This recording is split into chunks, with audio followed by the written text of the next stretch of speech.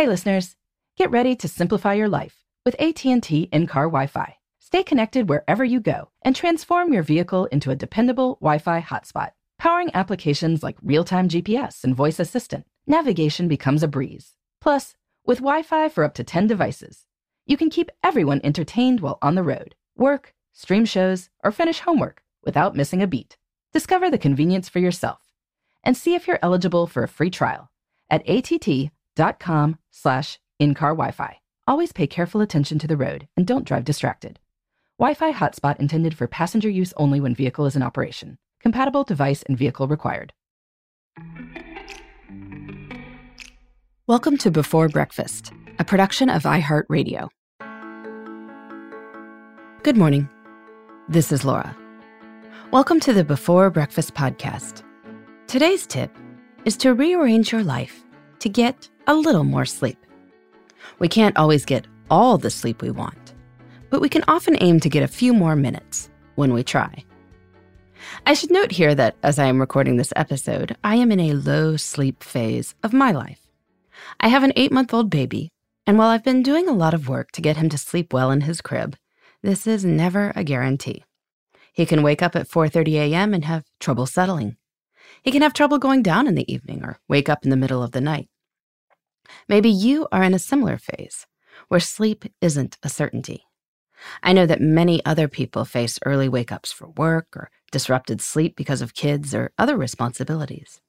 We can't always control that, which makes some of the sleep advice out there ring a little hollow.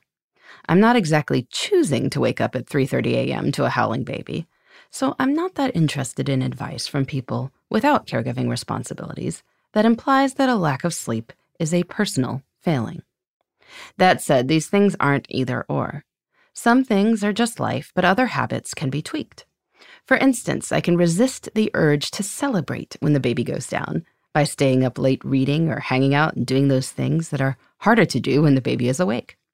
By going to bed soon after the baby goes to bed, I raise the likelihood of more sleep. I don't guarantee it, but I make it more likely. I can also set realistic alarms in the morning.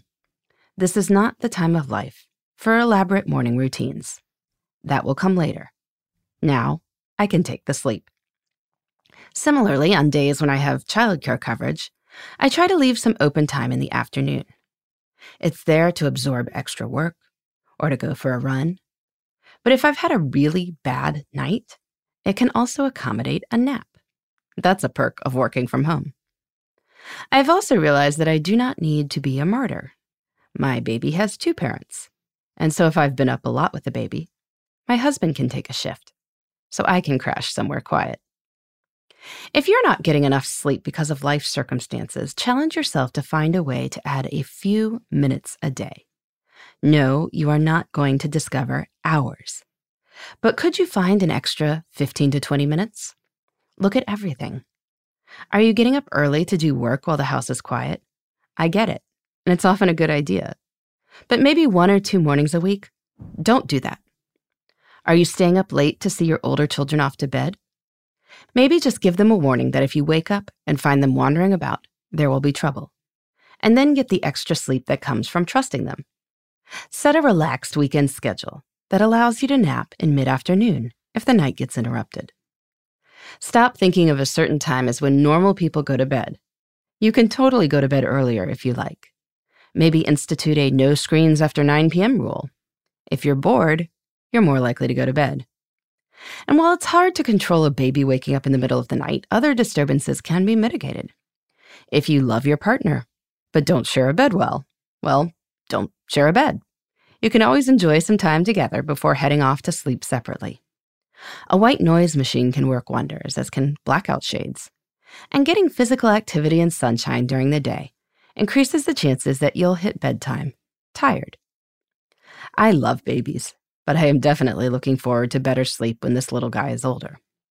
Until then, I'm doing what I can, and maybe there are things you can do too. Even an extra 20 minutes a night can help a lot. It's the difference between feeling frazzled and just maybe okay.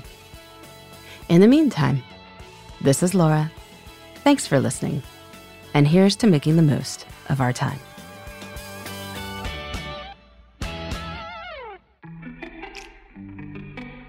Hey, everybody. I'd love to hear from you. You can send me your tips, your questions, or anything else. Just connect with me on Twitter, Facebook, and Instagram at Before Breakfast Pod. That's BE, the number 4, then breakfast, POD. You can also shoot me an email at beforebreakfastpodcast@iheartmedia.com. That Before Breakfast is spelled out with all the letters. Thanks so much. I look forward to staying in touch.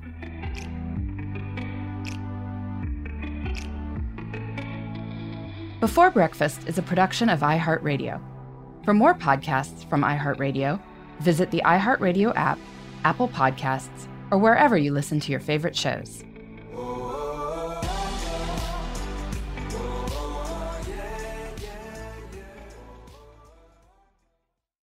A new season of Bridgerton is here. And with it, a new season of Bridgerton, the official podcast. I'm your host, Gabby Collins, and this season, we are bringing fans even deeper into the ton. Watch season 3 of the Shondaland series on Netflix. Then fall in love all over again by listening to Bridgerton, the official podcast, on the iHeartRadio app, Apple Podcasts, or wherever you get your podcasts. Subscribe to catch a new episode every Thursday.